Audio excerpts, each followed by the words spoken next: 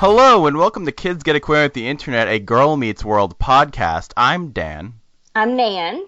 And I'm Amanda, and today we're discussing Season 2, Episode 26 of Girl Meets World, entitled Girl Meets STEM. This podcast is brought to you by Audible.com. Visit audibletrial.com/GNW podcast for your free audiobook download. All right, so you'll notice no Keith and Caitlin again. Unfortunately, they won't be able to make it for personal reasons, but everything is okay, and they should be back soon. But I have these awesome two amazing women with me to fill in the places. Amanda, starting with you, why don't you reintroduce yourself? Sure. So, hey guys, I'm Amanda. I'm at GMW Buzz on Twitter. I write Girl Meets World themed BuzzFeed articles, and I'm happy to be back. Thanks, Dan. You're welcome. I'm Nan. Twitter, I'm Nan from Florida. First of all, Amanda, she also co-hosted or guest hosted the Texas One podcast, which was amazing. She forgot to mention that. And I previously podcast hosted the Texas Two, and then I did Girl Meets Belief a couple weeks ago. So I'm really excited to be back. Thanks for having me. Of course. All right, so we're going to get right into our general thoughts and our grading. I'll kick things off, and I think I'm landing on a B+ for this episode. I started off with the episode feeling a little bit nervous. Basically, as soon as they introduced the project, I was like, this makes literally no sense, and apparently I should have had a little bit more faith in them that it was purposely making no sense, because once they actually had the twist happen, I was much more on board with the episode. I thought it was a sweet and strong message, despite a few iffy bits here and there, which I'll get into later. I thought the pacing was solid. I thought it was a good use of Lucas and Zay, and also some of the more side supporting people like Corey, Topanga, Yogi, Darby, Sarah, all got nice little moments. It was probably my favorite Ava plotline. Still not perfect, but in the right direction. The only other thing I wanted to mention, I'm not a huge fan of the whole sacrificing Yogi thing, but there were some solid moments of humor throughout the episode. So, Amanda, what do you think?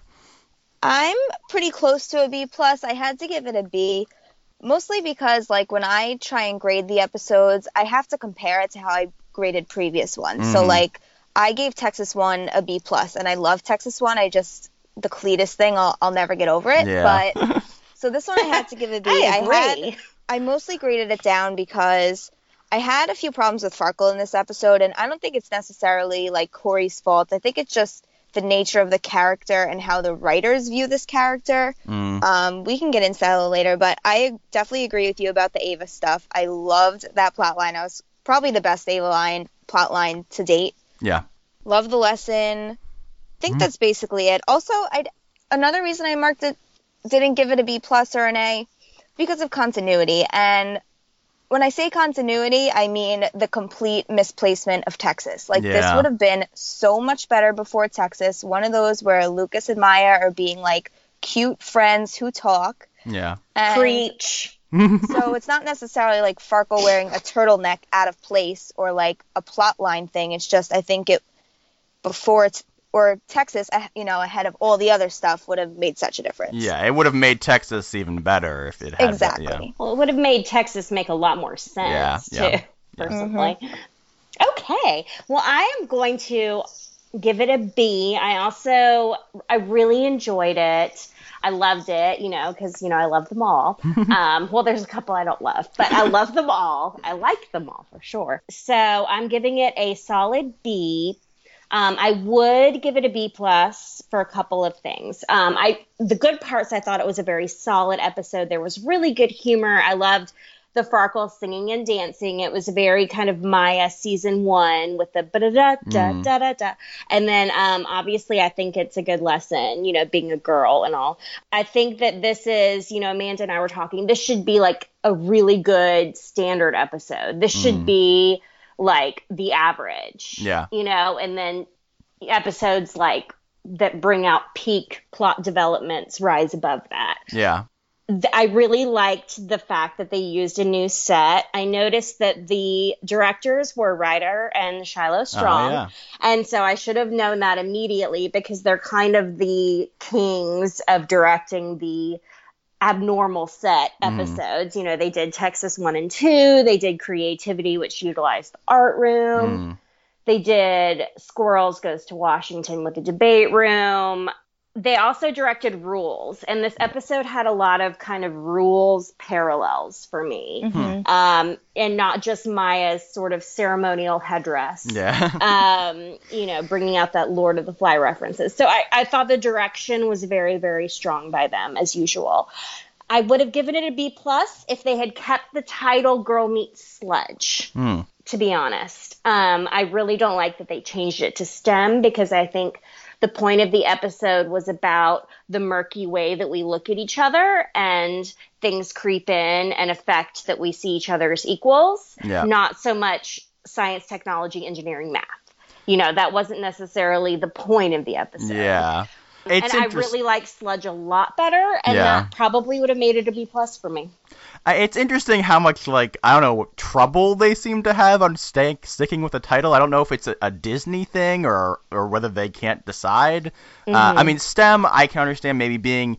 They go for these titles most of the time where it's like, if I was looking at the back of the DVD, I would be able to be like, I know exactly what episode this is. Because but Sludge, they're basically all covered in dirt by the end of the episode.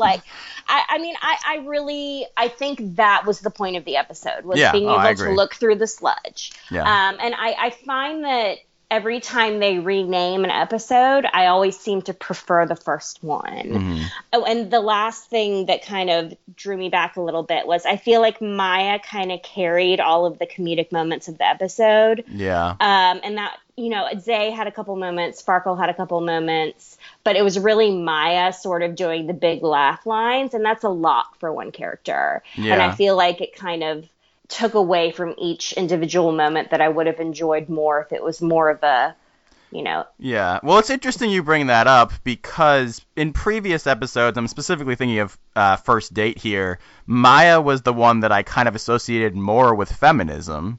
And instead, because of the nature of the episode, she was really not the big feminist of the episode, and she was more just complaining and making jokes, which felt a little odd to me. I mean, I still liked a lot of her humor, but it did feel like a slight change of pace for that. But I don't know. No, I mean, totally. And I feel like the message in general, one thing also that kept me from giving it a B+ other than the title would be, I feel like the message kind of got muddied, not to pun intended, I guess. But the pro-boy, anti-boy, they never really clarified to the extent maybe that they could have. Yeah. That. So that's my grade, B. I think that sometimes I have such low expectations for things, and I was definitely nervous about this one, to be honest, that when they pull it together in the end and have that solid ending moment with the sludge, which I thought really worked, it makes me want to give it a nice high grade. But I can definitely see where you guys are coming from there. All right, so we're not going to go scene by scene. I'm hoping to do a Mail Time ep at some point with Keith and Caitlin, which will include more stuff about this episode and going back to New Year's Eve a little bit. So we're not going to go scene by scene and go through every inch of the episode, but we're going to go with more the Nan model of doing it by theme or plot line. The Nan plan. God. I apologize. That's much better. Oh my God, that was so much rhyming. The Nan plan, Dan. Amanda. Good times. All right, we're going to head into our first section called Girl Power. All right, so to sort of start off this section, I just had a question, and I was wondering what you guys thought about this.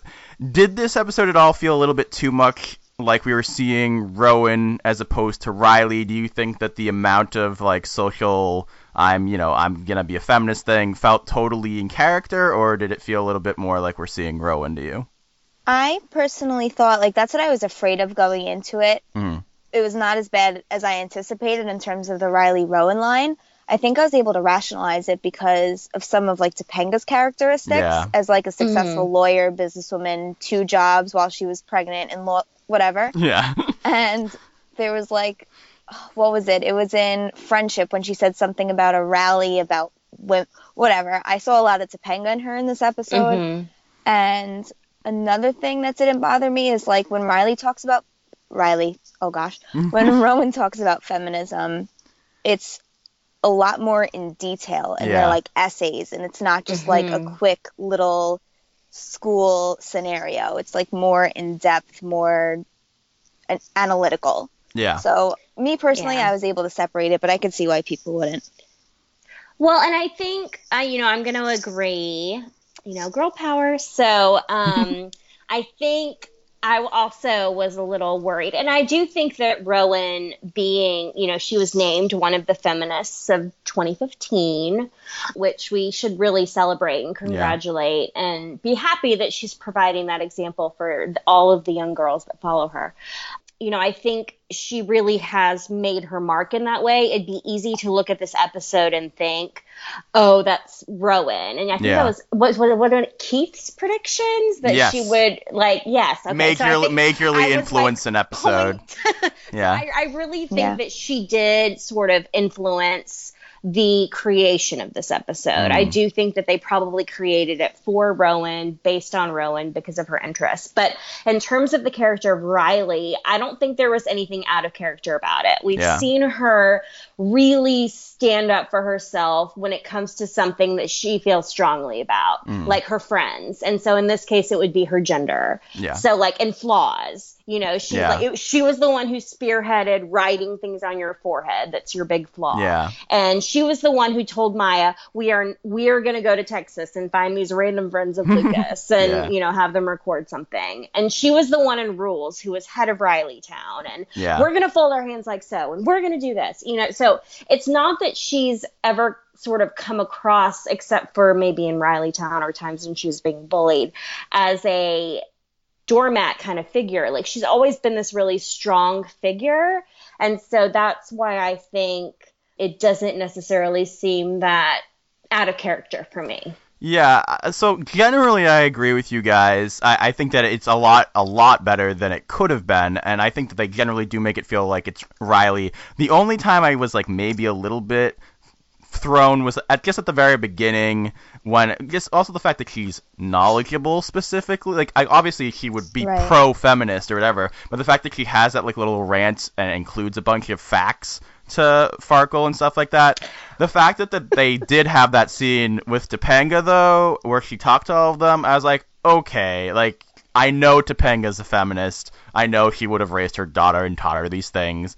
Even though it's surprising a little bit to me that this is what Riley would be, it makes sense and I can logic it out. So, and it's worth it for this episode and the messages, obviously, too. So I just thought it would be interesting to talk about, but it's not an issue with the episode for me. Well, and I think, I agree. The rant that she did about all of the feminists of history, first Eve took the apple and blah, blah, blah, and then Riley didn't drop a marble. Yeah. Farkle, she was speaking in that kind of high, squeaky voice. Yeah. So if Farkle was sort of coming out of a state of unconsciousness. So you could kind of look at it in a way of, is this Farkle, is this his information, or is this just her randomly knowing all of these facts? That's a point, yeah. That's why it didn't sort of seem, uncomfortable for me, I guess, in that way. That makes sense. I think it was there for the joke purposes, though. Yeah. I thought it was really funny. I definitely agree. The way that was directed and whatnot, I thought that was so funny. Yeah, definitely. That's one of those writer directing moments that I feel shines through. Yeah. Yeah. So talking more about the Topanga bay window girl scene, we get her little speech about how this is the age that most girls are, moving away from science, technology, engineering, math. And I don't know, is there anything you want to say about sort of the lessons talked about here? Or? I do. Mm-hmm. This is something I've sort of been paying a lot of attention to because I'm a licensed mental health counselor and I work with youth. So a good majority of my clients are, young adolescent girls. And I was in a sorority in college, and there's sort of a girl meets world connection. But Danica McKellar, who portrayed Winnie Cooper on The Wonder Years, which is starring Fred Savage, who is Ben Savage, Corey's older brother in real life.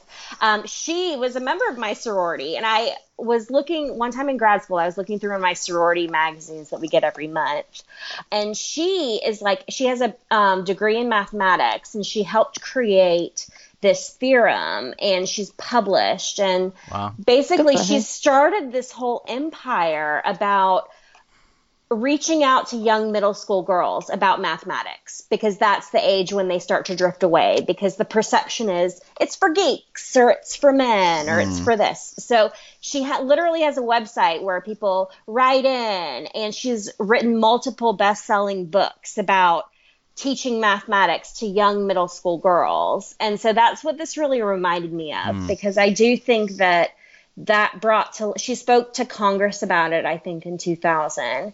And that really brought to light a lot of the issues, because I never even really considered it. I was really good in science and math and stuff, but that's not what I wanted my career in. But, now Washington has a bunch of initiatives about getting girls interested in STEM careers. Yeah. I have my own issues with STEM in general, which we can come back to. But the Danica McKellar thing is what really came to mind, and how she wants young girls to embrace mathematics. And I think it's really important, because even just like on the Twitter for this podcast, I've had people write into us and be like, a high school girl who is really good at math and feels like embarrassed about it. And I'm like, that's awful that that's even a thing. Like, first of all, anyone that would make fun of you for that, you're going to be doing so much better than they are. Like, if you're good at math, like... it's so true, because they say, 60% of bachelor's degrees are earned by women, but only 33% of people going into STEM professions are women. And that's why Danica McKellar, she helped produce this amazing math theorem. And she's like, I could probably go on and get my doctorate and all of this stuff. But she's like, I feel like I'm better served, having been an actress in Hollywood, showing young girls that this is an option for you. Yeah. And it can be cool and it can be okay. Amanda, do you have anything you want to add? Well, I learned something new today about Danica McKellar. That was so interesting. Yeah. Everyone should go Netflix. I don't know if it's even on Netflix. It is. Wonder Years. The Wonder Years is so good. Yeah, it's great. I mean, just to add to that, it's not necessarily a STEM subject, but like, I'm in the business world, and there are a lot of, not a lot of women in high power positions at major companies. And like, a big person I'm a fan of is Sheryl Sandberg. She's the COO of Facebook and author of Lean In. And it talks about like the negative perception of women. I know Rowan has talked about this, how they make 78 cents on the dollar. Someone is going to have to fact check me on that. But it's a problem in business too, in terms of like women getting equal rights and having the guts to ask for a raise opposed to a man. And that's basically it on that. Cool.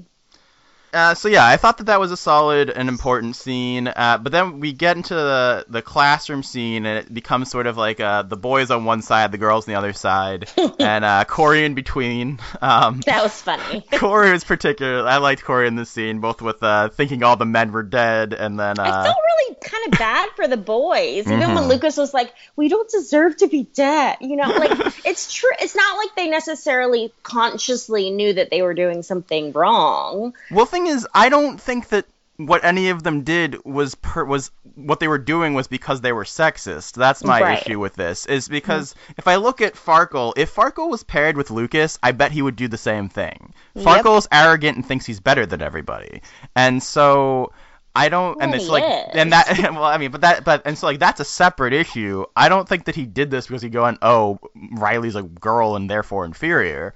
And so it does, and then obviously, like, Lucas and Zay are totally in the right too, in my opinion, because obviously Maya didn't want to do anything. So, like, he's not going to leave his grade in the hands of someone who doesn't want to do anything. And so, and I'll add on to that. So this was my biggest issue with Farkle. So I think the writers have almost made him out to be like almost like an enemy, or like the opposite of what they're trying to teach. So I think back to like Belief, and he was the scientist who didn't believe in something, and now here he's like the obnoxious guy who wants to do all, take the work away from someone else. And I think it would have worked a lot better if Riley was partnered with Lucas, because Lucas with Maya, like, if you're with Maya, she's notoriously known for not wanting to do homework, doing poorly in school. Yeah. And then on the opposite side, you have Farkle, who's a certified genius. Yeah. And, like, when you're 14, it's like you let the smarter person do the assignment. Yeah. And, like, you want a good grade. So. Yeah. No, well, I totally agree. I just feel like if Riley was with Lucas, he would have been like, of course, Riley. Of course you can do it. You know, because, like, he's Lucas. That's the thing. Like, I didn't want it. Like, that's the thing, is they probably thought it would be this whole, like, shipping thing, which is what's so annoying, is, like, if it were Lucas and Riley, character-wise, it would have made so much more sense, because their intellect is at, you know, a closer level, where if they're trying to teach that it's women who don't get the opportunities that that the men get, it would have made more sense with them two as a pairing. I'm torn. So first of all, I think that what you're saying is really interesting. I hadn't really thought about that, but I am torn because my first thought when I was watching this episode was, oh, it's kind of too bad they didn't make the men a little bit more actually bad, and then have the men have to learn a lesson. Like, I think that, because honestly, look, a lot of guys have issues with this, especially at this age. And so, like, I think that if they had put her and Lucas together, and maybe, like, he doesn't have to be a terrible person, but if he was a little bit sexist, I think that could have been interesting. On the flip side, the reason I'm torn about that is because I think the ultimate lesson they wanted to teach here was that men shouldn't be seen as the enemies, and that you have to work together. And so I think that what they were going for here is that the guys actually didn't do anything wrong, and that you shouldn't blame them, that they're not that these specific guys aren't necessarily the issue. You should work with them. Yeah. And so I am torn, because I see what you're saying, Amanda, but... Well, and I think the message, too, is the guys didn't necessarily consciously do anything wrong. There's a lot of, I guess, what's the term now that they use? Microaggression. There we go. You young people with your collegiate knowledge. The sort of misogynistic undertones of just wanting to take over for the girl. You know, it's not necessarily a conscious thing. Yeah. So, like, even Farkle, like, when Riley was like, if you're my friend, you want me to get better. Like, once she pointed that out to him, he's like, you're right, I am the really loyal friend. Yeah. Like, I'm sorry. Like, sometimes you just need to point that out, because there are, I guess, the writers are trying to convey these sort of subconscious undertones of sexism. I personally think he has to stop and think about that, because he always thinks me, I'm the best, not because he's sexist. That's just... Right. No, I totally agree. Yeah. But, you know. The other part of this... not even that he's the best, but, like, he's literally the scientist. Yeah. Like, they don't even say he's, like, like, they say he's the scientist, and now we're in science class, and he does a little dance walking in and out of the room. It's like, I don't know. Yeah. Well, in production order, this is after I Am Farkle, where it's established he's a genius. Yeah. So the other part of this that I do want to point out is that it just feels weird to me that this, of all the things that Farkle's done, that this is the episode where Riley feels disrespected and, you know, and is, like, taking offense and acting like he is treating them badly. Of all the things that he's done, especially in season 1, it just feels a little silly to me. And I wish that maybe it had been a little bit more of a serious thing, or a legitimate thing that he did that he actually had to learn something about. But well, and his transition, just like in Believe, was so fast. Yeah. He was like, oh, okay, you're right. You know, there wasn't any conflict in terms of, wait, but I am better at science than you, or I am, you know, it was sort of like, oh my gosh, you're right. I'm your friend, and I want you to get better. So you're right, and I'm wrong. I'm sorry. Yeah. Let's talk a little bit about Zay. So Zay has some funny little moments throughout this episode. He tries to sit with the girls. Am I right? Oh my gosh, I thought that was hilarious, because I probably use that phrase all the time. Like, am I right? Yeah. So I have a fun personal story in connection with this joke. So in my AP English class that I had in high school it was a very strange class. The teacher never taught that class again. He was giving us very, like, Corey-ish lessons, and for some reason in AP English we had a week of gender discussions, and which I actually really enjoyed, but it was not preparing us for the AP test. But basically, well, just like in science class, you create feminists. So what are you gonna do? So I remember we came in, like, the beginning of those things. We were reading essays about gender or whatever, and everybody sat down, and at the time, like, almost all of my friends were women. And so I sat down, and then I looked, and I realized all the guys were on one side, and all the girls and me were on the other side. And then it became like this full-on debate, and I legitimately just was on the girl's side the entire time. That's the place to be, Dan. Yeah. Speaking of being on the girls' side, I think this is your first podcast where you're outnumbered. I think you are correct there. How is that going for you so far? I'm enjoying it. You guys have great points. Okay, good to know. High Right. emoji with the hands power. to the side, you know what I mean? Like it's a like flick. Yes, my Yes. favorite emoji. Ring power, Amanda. Yes. What do you guys think about this whole Yogi Darby interaction during the classroom scene? It was like whatever. Yeah, not for you. Nothing here, nothing there. It was just like another Yogi joke. It was fun. I feel like it was a good example, just like with the Zay and Sarah. Yeah. Which I really enjoy them bringing in the classmates. Like Haley had a line, and Yendra and Sarah and Darby and Yogi. You know, I really enjoyed that they gave. Because it's so often like, does anybody else in the class talk? Yeah, no. So I really agree with appreciated that. So Yeah. I feel like just like with Zay and Sarah, you know, it's like, you know, Zay had like a legitimate, well, you didn't want to do it. And Yogi's like, well, I couldn't reach the beaker. Like those are really sort of reasonable arguments. Yeah. But they had sort of swung on this pendulum of, I don't want to do anything to, I want to do everything. And if you don't let me do everything, you're an evil man. So they were sort of in that pendulum moment. And that's sort of why. But I thought it was, you know, cute. I love them. I think they're adorable. I love the use of the background people, and so all this culminates in the sacrificing of Yogi. And so did this work any better for you guys than it worked for me? Well, I like the rules callback because I think I already pointed out, but I feel like there were a lot of rules parallels. And so with the adoop or whatever, I can't do it. I'm really bad at chanting, apparently. I thought that was cute. I just didn't really get it. Mm. I was like, why are they doing this? Like, I didn't really get why the thing was bubbling, and then It was weird. plot-wise, it just felt like stuck in there for the purpose of being stuck in there. Like, it didn't really connect to anything. But with that said, I loved when Maya did, like, she raised her hands and, like, the Bunsen burners, like... Yeah. Oh my gosh, Bunsen burners! Not a phrase I have heard since high school. Wow! Bringing me back, Amanda. I can't. No, so that was funny, but I just found it very, like, misplaced, and it was just kind of, like, cutting off the conversation with Riley and Farkle. And even when, like, I think Riley came to a realization when they were sacrificing Yogi, but it didn't connect to them. Like, it just didn't make sense to me. So this is my interpretation. First of all, I don't like it. I don't like just this kind of over the top humor personally. But I think what they're aiming for here is, they're swinging too far in the opposite direction of where they started, and thinking of men as the enemy, and, you know, becoming militant feminists kind of thing. And so then they have to pull it back to, we're equals, let's work together.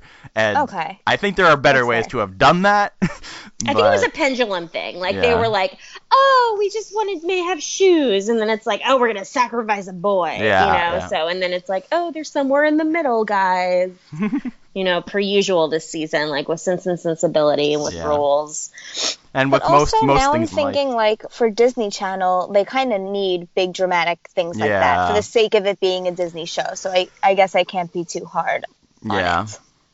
Yeah, no, certainly. And I mean, obviously that was their big push in the promo, because that's the kind of thing that most Disney shows would have, you know. Those Bunsen burners, that was some awesome special effects.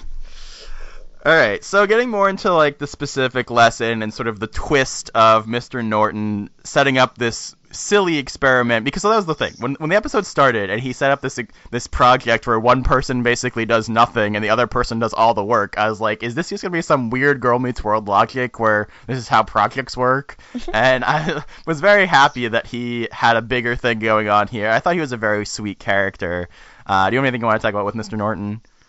I liked him. I thought he was fine. I was glad to, like, see another teacher, another class in the school. Yeah. But what made his character, or even his role throughout the episode for me, was, like, that bit in the tag with Corey, like, the school, whatever he said. Such a good tag. Yeah. That was, like, one of my favorite tags of the entire series, I think. Oh, yeah. And that, like, made his character for me. It made his role in the episode, because I just thought, okay, a lesson, a teacher, whatever, but that, like, it completely turned. Well, and I think, I don't want to, Dan, cover your ears, earmuffs. You can spoil a little bit. I think he might be coming back. Oh, that's good. In graduation / legacy / we never know what it's going to be called at that point.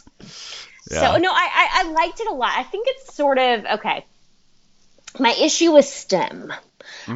There's a lot of emphasis on STEM in terms of we're sort of falling behind other countries. And I'm going to sort of get on a little bit of a soapbox here because I work in the school system. And this was, what am I going to do? I think that there's a lot of emphasis on it in the core curriculum and testing. And I agree, science, technology, engineering, math, very, very important. Science, specifically in STEM, is referring to natural and physical sciences, not social sciences. Yeah. And what Mr. Norton specifically did was a social science experiment. Yeah. And as a psychologist, or, social scientists are psychology, sociology, political science, where you study human behavior, that's very different and is not a part of STEM at all. Yeah. So I sort of thought that was a little bit ironic that the message of this STEM episode was brought about by a non-STEM science experiment. Yeah. But that's probably something that only bothered me because I'm specifically educated in it. And I feel like a lot of these overemphasis of STEM sort of takes away from other professions that are really important, because I went to a small liberal arts college and I think it's really important that, you have to have education in these careers, but it's also good to have communications classes and history classes. To be fair, all of these other classes. They had an entire episode about creativity where they pooed on math and science. Yes, which was literally filmed the week before. Really? That's hilarious. We'll get to that in the production order part. So they did have the opposite, and obviously they kind of put the importance of history into every episode. Well, no, I totally agree with that. I just think that, girls, should be able to pursue. I feel like a lot of times nowadays you see people that are like, oh, well, you don't want to be a philosophy major or a this major because there's not, jobs in that field. And I think, you shouldn't limit yourself. So that actually introduces one of the things that I thought was kind of iffy about the message, which is there is a slight, and I'm going to say it's only semi-message here of you're a bad feminist if you don't like STEM.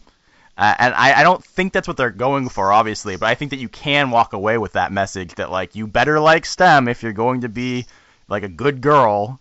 And I don't know, it seems a little bit, maybe I'm overreacting, I don't know. I can see that in Riley's interaction with Maya at the bay window. Yeah. I can see that. Well, you have to like it. You don't have a choice. Yeah, because what's wrong with Maya not liking that? And then she's like, you think I could be... Yeah, I can see that in that particular... Especially because she is into art. She specifically is into art, so she doesn't, need to like science if she doesn't like science. I don't know. As you're talking about it, I'm trying to think of my position on this. I don't know. I don't think it was forced down our throat, and it's almost because, again, marrying it to belief. At the end, Farkle's maybe I believe in something, but Maya wasn't now I'm a scientist. So I think that would have made it a lot worse, and I would have gotten that feeling from it. Yeah. But I thought the message was a little clearer in terms of if you're interested in it, don't lose interest. Okay. And I think that that's certainly there. And I guess all I'm saying, I think that the general message of this episode is very positive. I just want to make sure that, to say that I don't want that message to be, I don't want anyone to take away the message of you're bad feminist if you're not into this stuff. You can be into what you're into, try in school in general, but, One might don't say, fall asleep in dream, Lucas's hand like mine. Try, do good, perhaps. Yes. It's one of the three. Yeah. Do we want to talk any more about the slug message specifically at the end there with the clear water versus the sludge water and all that stuff? I mean, should we mention the whole people that are going to turn it into a shit moment? What, the Farkle and Riley thing? Yeah. It's already happening. Yeah. To me, it wasn't anything super romantic because they were sort of the point of the episode. It was Farkle learning a lesson and Riley learning a lesson and looking through the clear water. But, you know, of course, we'll also, you know, people turn the writers encourage it, turning the Lucas holding Maya's chin from crashing into the table as a romantic moment. Well, here's the thing. I think, and maybe this is shipping biased, I'll admit that, I think that you can more legitimately say the Lucas and Maya thing because we know there's at least something potentially romantic there for sure because of Texas 2. There's at least a potential there for romance. We don't have anything for, like, concrete for Riley and Farkle yet. Yes, you can make that a shipping thing if you want to make it a shippy thing. I don't see it that way. I think that if you turn it almost like that moment where they're like, we're partners, or I'm your friend, I want you to improve. And she says, yeah. I feel like almost if you turn it romantic, it takes away from the message of the episode about women and men being equal. Is that biased because I don't like Riley and Farkle? Well, also, in what way would it take away? Well, just if you're like, oh, well, that's romantic, then it's like, well, that's not really the point. The point is that they're supposed to work together and that they're equals in science. Yeah. There's a deeper message here than just, oh, we like each other. Yeah, and if you turn that, you know, really sort of powerful moment about gender equality into they like each other, like it sort of takes away from the message, in my opinion. I don't know, but I'm biased. And people know that now because I've revealed my ships. Amanda, you got anything you want to add? Amanda? Yeah, well, I agree. Like, I didn't find it to be a romantic moment, but I also see it from, like, a writer's perspective of, like, a writer who's writing a TV show. Like, if they wanted to make Riley and Farkle a couple down the road, because of that moment, they could. I agree with you. So, that's the thing, is, like, right now, I don't find it romantic. I don't think they're going to be in a relationship anytime soon. But could they? Maybe. That's not anyone's decision but the writers. And they put, like, when you write for TV, you have to put things in like that to keep your options open. Because that's why really it's TV writing and not movie writing. There's no, you know? Well, and I think that's so true because, like, you never know what's going to happen if an actor, you know, decides to leave the show and all this. You know, you have to kind of put in little things along the way. Yeah. And honestly, sometimes you have to test the chemistry. The makes sense. Yeah, and honestly, a lot of the stuff that people pointed at for Lucas and Maya in season 1 could easily be what you're saying here, which is just we're leaving our options open. This could just be a friend thing if we decide we want to do that, or if not, you know, this is here for us to play with. And so, yeah, no, I totally think it could be a ship moment. I don't see it that way now, but who knows if we'll see flashbacks to this years from now. They're like, see, they've always been in love. Oh, yeah. They had that moment where she was like, okay. And again, it's not to say that the writers are indecisive or don't have a plan, but they're planting seeds. It's about planting little seeds along the way, whether you pick up on them or not. You go back to them later. And this is something I learned on How I Met Your Mother. We're not going to talk about that another time. I do think we have issues with that. Yes. I'm on board with you guys there, but I do want to say that I think in television in general, people get a little too hung up on the writers need to have a plan for everything every step of the way from the very beginning, and that's just not how television works. I mean, sometimes exactly my point. Sometimes you bring on a guest star and they're so good that they become a main character. Sometimes someone's mother gets sick and they have to leave for, you know, like sometimes Uriah gets in an accident. Well, and it's like on Friends, you know, did they anticipate Chandler and Monica getting married? You know, like, spoiler alert, sorry guys. But no, I think it's true. It's a balancing act between you want to be organic and true to the characters and true to the chemistry, but you also don't want to do something just because of fan service. Exactly. So we're just going to leave that where it is now and see where they go with it. So the only last thing I want to say as far as lesson-wise that sort of slightly bothered me, but not a huge deal, is I kind of felt like they almost owed the boys an apology at the end there. I know that might be controversial to say that, but again, I just don't think the boys meant to do anything wrong, and the girls reacted pretty strongly towards them. And Amanda, I think we should pick up Dan and cover him in cheese and say, Cheesy Dan! Just kidding. No Dan sacrifice tonight. Thank you. Do you think I'm crazy? So I'm sorry, you said that they didn't apologize to them at the end? That's what you're saying? I think I would have been nice. I think that they kind of tried to slip that in there just between Maya and Riley, with Riley saying our guy friends are good or whatever. But it almost felt like that there should have been a, like, and I'm sorry, I know you didn't mean anything, blah, blah. Yeah. No, I agree, because I totally agree with everything. Like, they didn't mean anything by it. So, yeah, I think an apology could have worked. I didn't feel like it was missing it, though. Okay. Shall we go to the Ava plotline? Yes. Okay. So I'm excited about this one, because I don't know if you guys know this, if listeners know this. I am so obsessed with Augie. I know you guys had problems with him season She loves one, Augie. but I literally, I can't. I love him so much, and honestly, like, I would watch episodes just to see how cute he was. Like, I love him. He's adorable. He's an amazing actor. Let's do this. I am on your Augie ship for this episode. I ship it. Amanda Augie. Let's go. Mom also retweets me sometimes, so like, they're the sweetest. Oh my gosh. I do want to clarify. I never had an issue with him. I think he's great. I just wasn't a huge fan of the plots they were writing for him. Same thing with Ava. I had issues with Ava, but they wrote an interesting commentary about things that I find interesting, and therefore I didn't hate this plotline. You know, I thought that there was a lot of interesting stuff here with, especially Augie being like, did you see the goal I let in, but I didn't, I still had a great attitude, and a score is just a number that makes our team feel bad, or like. The very best Augie line of the entire episode was, participant. Because, like, because that's a big issue that's very controversial, like participant trophies. And if you should award somebody for something, even if they don't necessarily earn it. And so just the way he said that, like, even when Amanda messaged me, she's like, oh my gosh, Augie, I love him so much. I was like, participant.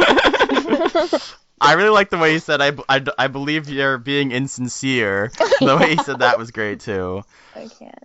Yeah. He also makes, comedically, like, he makes really funny faces. Like, when he screams in the back, like, he turned around and screamed when Ava was about to chase after him. Yeah. I really love this, and I love that they made it about the participant trophy thing, because after seeing the promo photos, like, there was a picture of Ava biting the trophy head. So I thought that maybe it was, like, a man trophy, and, like, she was a girl playing soccer.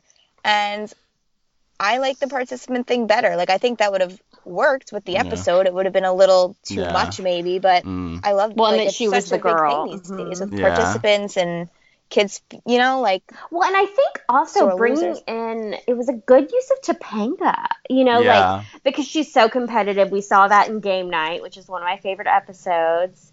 How she's so competitive, and she's like, yep, you were definitely there. You participated. Oh my God, and she drinks the orange juice. That was great. I feel like that would be my dad. If I was like, I got a participation trophy, I feel like my dad would be like, you were there. Yeah. You can tell she's, like, trying to be a good mom and, like, be supportive. And at the same time, I think, if you look at season 1 Topanga, she's so sort of zen and sort of harmony with the world. I can almost see her saying what the coach said about, points just being something that makes a number that makes the other team feel bad. I can see season 1 Topanga saying that.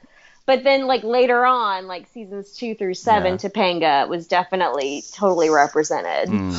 Yeah, and I also liked the fact that she was on Ava's side for once. We've had so many episodes now of her and Ava at odds. It's good to have something different. And so I was definitely on board with that. Also, the fact that they actually are making some solid points here about the fact that Augie, once having the trophy, doesn't think he needs to try anymore because he already got the trophy.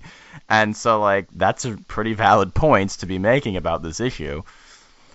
Well, and I think at first, I didn't know how I felt about this. I was like, oh my gosh, Dan. I was like, I don't know how I feel about the Ava Augie storyline. Yeah. But, like, I don't know. I guess I was really tired when I watched it the first time. Because when I rewatched it today, and she's like, what kind of a world are we living in? I was like, that is literally my parents. Yeah. Like, that is a good segment of the population that has that reaction every time participation trophies are given out. And so the fact that the writers are giving that a voice in the form of this little adorable girl who also, uses that to inspire him, which I think is really nice, because I've sort of had issues with Ava's character because she's very sort of disrespectful to Topanga. And I was raised, I'm obviously Southern, you hear the accent.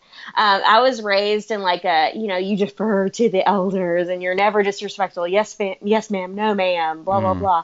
Etiquette classes, you can watch the video. And so all along, I'm like, oh my gosh, Ava, like this girl, if I were Topanga, I would just be like, heck no, you're not hanging out with her. But the fact that she used her, I guess, strength to inspire him and really challenged him, and Topanga could appreciate that. I really sort of appreciated for the first time. They sort of alluded to it in game night when Topanga was like, you're finishing this game, I finally like you. Yeah. I really sort of, for the first time, was like, oh, Ava, all right, we're cool. Like, ever. So... When you mentioned earlier, Amanda, about the trophy potentially being like a male trophy or whatever, it reminded me of this story from my life. So, when I graduated from 8th grade, there was this award called the Principal's Award, and one girl got it and one boy got it.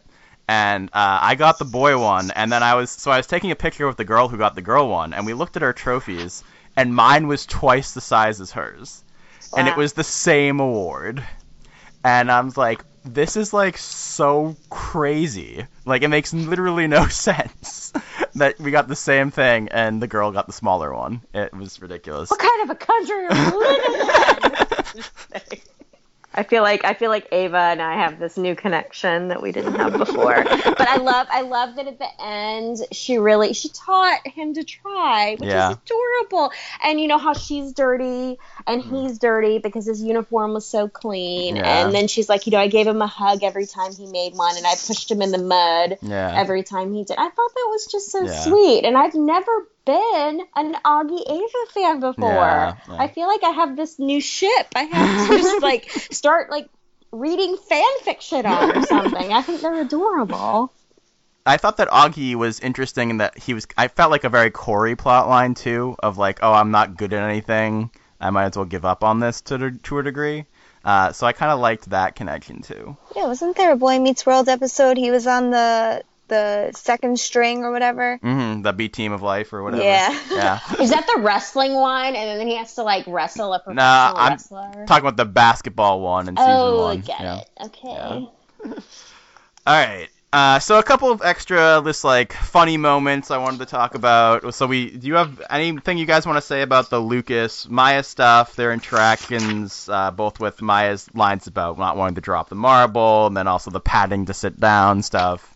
Okay, well, was it just me, or in the very beginning, did he look, I don't know, there's something about his face, when they first sat down at the desk, I don't know if he looked annoyed or frustrated, or, I get that this was after creativity, but I don't know, there was just something about it that seemed kind of weird to me, but again, I'm biased. I did not see anything. There we go. It was just them, sitting in their seats.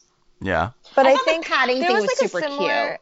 There was a similar pause of them sitting in their seats, and I think it was the last episode, but anyway, trying to think of other. I love the padding on the seat. Corey and Topanga, how they kind of had that weird sort of moment with each other, I guess. Yeah. Well, here's the thing. I don't think of any of these moments as romantic moments. I like their interactions, but I don't think of them as romantic moments. I just think of them as they would have been nice build-up of them as humans that interact prior to Texas, Exactly. Yeah. We're finally seeing out of the 4, not just Riley and Maya talking to each other. It's different combinations of people talking and seeing their chemistry together, and that's what really bothered me that Texas came before this, because I think it would have been a great build up to Texas. Not that it's necessarily romantic of all the other, Lucaya moments, if you will, but it makes more sense leading up to that. Yeah. Well, and that's exactly how I felt after Believe. Yeah. The fact that in Belief you had all the combinations of the 4, and I was like, that is what kept me from, like, when Texas happened, like, you know, like, they hadn't even talked. So, but this sort of connection, even the physical connection, like holding her chin, you know, it makes Texas make a lot more sense. Yeah. We also have the moment of Maya dropping it like a dude and doing the whole basketball thing. I thought that was a cute moment, especially with Riley getting freaked out. She said a line about, and there's like a tall goose in the way, and I thought that was so funny. I like had to rewind it and watch it. I was like, wait, that was about Riley, right? Like, I don't know. I thought that was so funny. That is. I totally missed that. It was just like a good acting moment for her. It was like one of those quick jokes that, like, if you pick up on it, it's really funny, and like her little color commentary. But I don't know. Very funny. She had really good aim too. I would not have made that. Well, I can't remember how it was edited. Was it edited so she didn't actually have to make that shot, or no? She made it. Oh, like, nice. She That's from great. Across the room. It was like, oh wow, sunk nice into that beaker. I enjoyed Represent Brenda with the return of back of the class Brenda, who we haven't seen since the pilot, right? No, we saw Brenda her. was back. Was it Gravity? Oh, did we? Oh, no, Zay came, and he's like, I'm usually a back of the class person, so that would have been Secret of Life. Yeah. Okay. Secret of Life, Mark. One of my favorite writers who likes to tweet me. He brought back of the class Brenda. So I got to give him props for that. But no, I love how she's like, represent, Brenda. Yeah, that was great. Well, and honestly, like, the whole social experiment was very sort of girls versus boys, but like, I don't know. I was a little bit of a nerd in high school. I feel like I'm, comfortable enough to say that. So, like, if I was paired with a guy in a science project, he totally would have given me the work to do. Yeah. I would have been Brenda. They made an important... I mean, they at least threw in the line, I think that Mr. Norton said something like, usually this is what happens. The vast majority of the time, I think is, like, what he said. Because that's the thing, I was in a robotics club in high school because I was super cool, and it was mostly girls. That sounds awesome. Yeah, it was like a lot of girls. So like I know a lot of women that love STEM and would totally have taken over. So yeah, I don't know. Is that in any way problematic that they're acting like the usual thing is for that? I mean, I guess that technically is true, right? But statistically, it's true that even though the majority of college graduates are women, only 30% go into STEM fields. So, I understand that. I guess I'm coming from being a high school geek biased. And I do remember there were some girls and I remember in like 5th grade, there were a bunch of girls that were in like the advanced math track or whatever, that when we went to middle school, they became popular and like totally backed off and pretended they were stupid. Well, and studies have shown that women actually perform better in higher level science and math classes than boys do. They just don't pursue them actively because of stereotypes. Yeah. So they have all of the abilities and the skills, if not more so, than men to do it. They just don't. Yeah. All right. So I guess we're close to wrapping up here. Are there any other big points you guys want to make about this episode? Big points. I guess, in terms of the humor, again, like, I was pretty hard on Farkle on this episode, but he had his really funny moments too. Like, I loved the whole dance into science class. Like, it was so Farkle. Yeah. Loved it. They're not trying to make him too cool now that he dresses differently. Like, love that. And I already mentioned I love the scene where he passed out and then Riley's kind of rambling above him. So I did think he had, like, really, funny moments in this episode.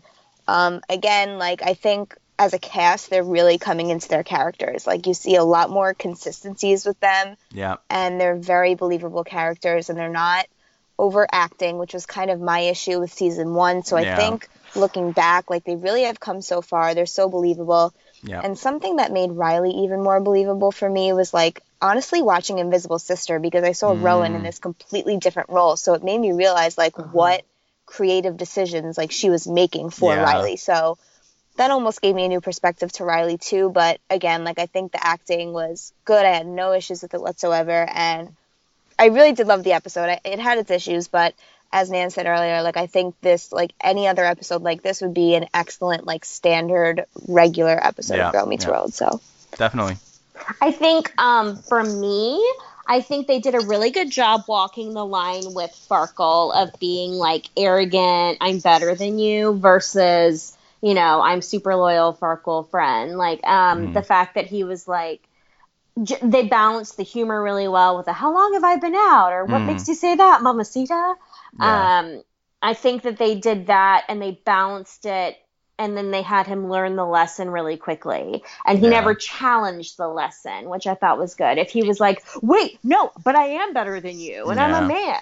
Like the fact that he really quickly was like, oh, wow, you're right. I think that made sort of the arrogance of but I'm the scientist. I think that sort of balanced that out really well.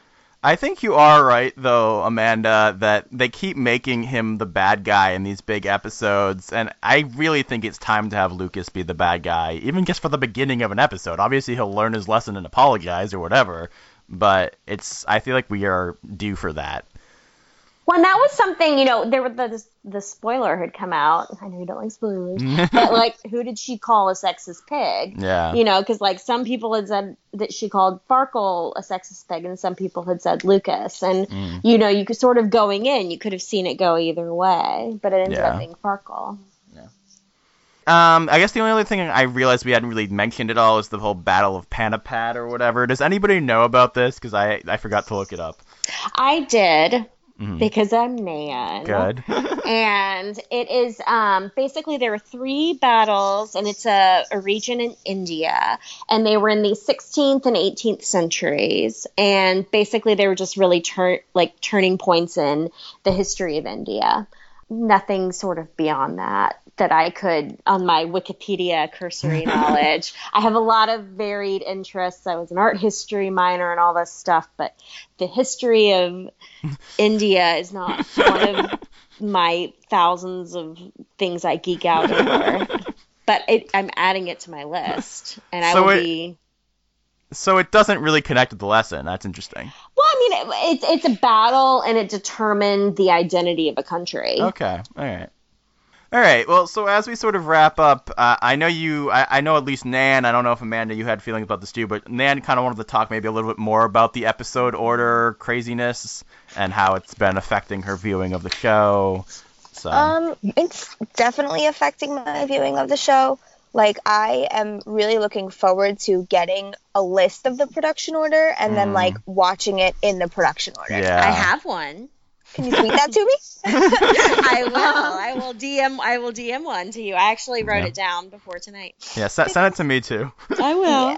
And that's another thing with TV writing, and even more specifically Disney writing, is this is a huge debate, and it's like, is TV meant to be episodic, or like arcs are important, but episodes should be able to stand on their own. Yeah. But when you put episodes, like when there are these big arcs, like some things are important in a certain order and make for the episodes to be that much better. Yeah. Well, and oftentimes things have a later production code. Like, for example, Girl Meets New World was filmed later than some of the other episodes from the premiere week, just because I think director availability. Yeah. But it was literally filmed to be the second episode of the season. So are we supposed to go by episode number or are we supposed to go by production order number? And we don't necessarily have a guide to that. Well, because the other issue here is that, like, so I've been trying to not have this affect my grading, right? Like, I didn't really want to, like, hold either Forgiveness Project or Belief or whatever, accountable for this whole fiasco. On the flip side, if maybe some of these things had come earlier, maybe I would have graded some other things better because they would have had build-up. Exactly. And so I can't retroactively fix that, but, like, yeah, it is difficult. It definitely hurts enjoyment because I actually think that Forgiveness Project, Belief, and STEM are all just very solid episodes that have all this gross stigma around them because of this insanity of how they're ordering things. And so would you like me to sort of name the production order real quick. Right. Sure. So we start, like, once they were back from their break where they filmed their DCOMs, there was New Teacher, Belief, Yearbook, and World of Terror 2, which is sort of its own thing. Yeah. So Yearbook, Semi-Formal, I Am Farkle, Creativity, STEM, which STEM would have made so much sense after Creativity. Like, the little, like, awkwardness I saw with Luca and Maya would have made sense. I don't know, whatever. Yeah. Tangent. Then Corey and Topanga, which also had that. And then Forgiveness, Rah Rah, Riley Town, Texas, Money. Wasn't one of them in between Texas? Like, wasn't 3? Well, Money was technically filmed in between Texas 2 and 3, but in Texas 3, Riley says, we just got back. Yeah. And so, and in Money, they're wearing heavy winter clothes, whereas Texas 3 is set in a fall thing. That's a big issue I have with the production order, is that they set the Texas 3 to be in the fall based on the decor and, decorations they did, things like that. Quick question, is Money after New Year's, or is New Year's before, which goes where? Oh, sorry. Yeah, sorry. Money New Year was like last.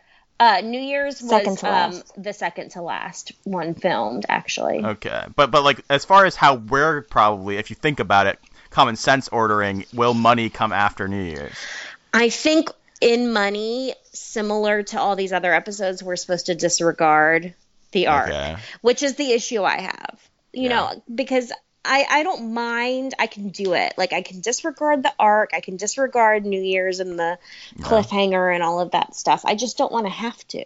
Yeah. Well, that's the thing. So even if you look back at how they handled Boy Meets World, right? Season 2, if you walked it critically, and if I was doing a podcast on every episode of Season 2 of Boy Meets World, there would be an issue there, too, because they're building up Topanga and Corey, and then Topanga's gone for like 6 episodes. Then they build up Topanga and Corey. And then we have Wendy. Yeah. But on the flip side of that, though, favorite.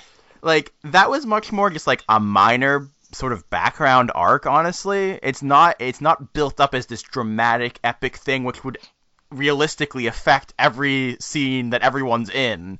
And it, like, that, even in Boy Meets World it was an issue, but the arcs were so minimal that it didn't have the same kind of impact. And at a certain point, you can't necessarily just blame Disney, because they knew writing these episodes that, Texas was going to take place in the fall. New Year's was going to take place, obviously, in December or January.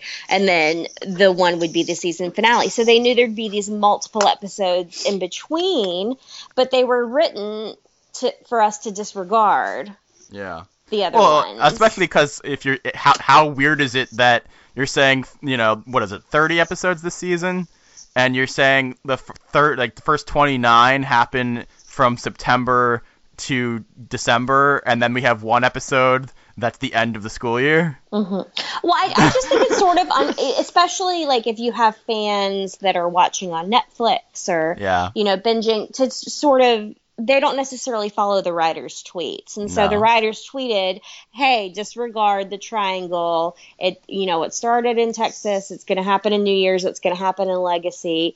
All the other episodes, just forget about it. Like, they don't necessarily get that message. Yeah.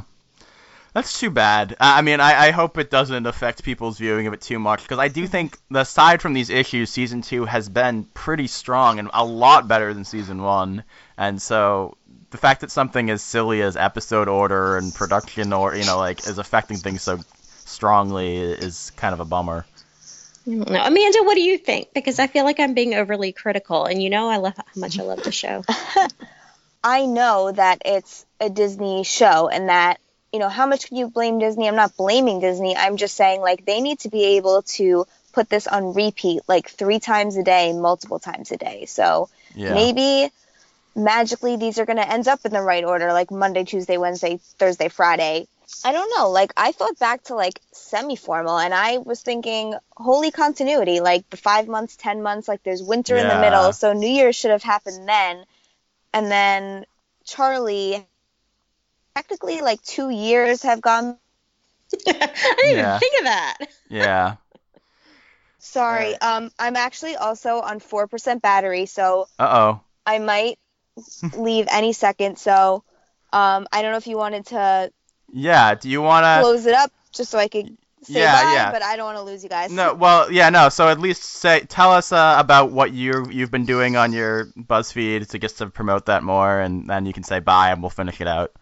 Sure. So I pretty much created a Girl Meets World fan account to interact with Girl Meets World fans. Obviously, I'm 25, and I don't have a lot of friends that watch it, so I love being a part of the fandom and talking to you guys, talking to the fans, and I thought BuzzFeed was like a different outlet for that, so I love creating articles for it. They don't come out that regularly, but I take a lot of time to write them. I still have a full-time job and whatnot, but feel free to follow me on Twitter at GMWBuzz. Check out some of my BuzzFeed articles. The most recent one was what we want to see in season 3. So I had Dan and Nan, a few other people. We talked about what we want to see next season. Some things I didn't necessarily include because I thought we might see it this season, but that's my most recent one. Another one I'm really proud of are the life lessons we've learned from Girl Meets World. But anyway, feel free to check that out. Tweet me if you have any Girl Meets World stuff. I'd love to read it, watch it, whatever. I love, interacting with everyone. So. Well, thank you so much for being on, and those are some great articles. So yeah, you guys should definitely check those out. Thank you so much, guys, and thanks again for having me, Dan. I'll talk to you guys soon. All right, bye. Bye. All right, so I'm saving mail time for the future, potentially with Keith and Caitlin, but if you guys have thoughts on this episode or anything in general, you can send us an email at gmwpodcast@gmail.com. That's also a great place to send submissions for guest blogs there. We're actually about to have a fun guest blog from Gemma at Backstreet Gem on Twitter about how Girl Meets World should tackle Mr. Feeney. So if you have comments about that and basically whether they should retire the character or not, you can send that to Gemma there. And also, if you want to follow us on Twitter, that's at GMW Podcast. That would be great if you could follow us there, or leave us an iTunes rating or review. That would be very swell of you. It's been a while since we got one. It would make me very happy. And gmwpodcast.com. Check out our YouTube when we eventually some YouTubes again. Yeah. And Nan, do you want to promote your stuff? Yeah, I did a guest blog for the website a couple months ago. There's only one, Corey and Topanga, and then I co-did one with Gemma for World Mental Health Day and a couple months ago. Gosh, wow. Okay, so and she emailed me about the Feeney thing, and I don't even know how to tackle that. So I need to process my feelings about coming to a Feeney conclusion, because I don't think I can contribute anything meaningful right now. It's too difficult to think about. I'll just say that that actually reminds me, because I haven't given her my thoughts. I totally forgot about that. It's so hard. I don't want to think about it. I mean, my main thought is that I think it needs to be done, because I would hate to live in a world where the actual actor passes away before they did something. He's going to live forever, Dan. He's William Daniels. And he's married to the dean in real life. I know. I'm sorry. It's really emotional to think about. Because I want him to have reunions. Pluto is my favorite episode of the entire series. Great episode, similar to Caitlin. And so there's no way Anyway, so I will approach that later. So on Twitter, I am Nan from Florida, because I'm from Florida. Really? I sound more Southern than a lot of Floridians do, because I'm sort of from South Carolina. But on Twitter, I'm Nan from Florida. So you may hear my opinions about the Feeney thing in Gemma's blog if I can turn them into a coherent sentence. Yeah. All right, thank you guys so much for listening. You and I, Nan, we'll go back and forth with the Dream Try Do Good, because we don't have Amanda. So thank you guys so much for listening. And as always, dream, try, do good. Class dismissed. Nice, you got to do class dismissed. I got to do class dismissed. That's so exciting. All right, bye guys. Bye.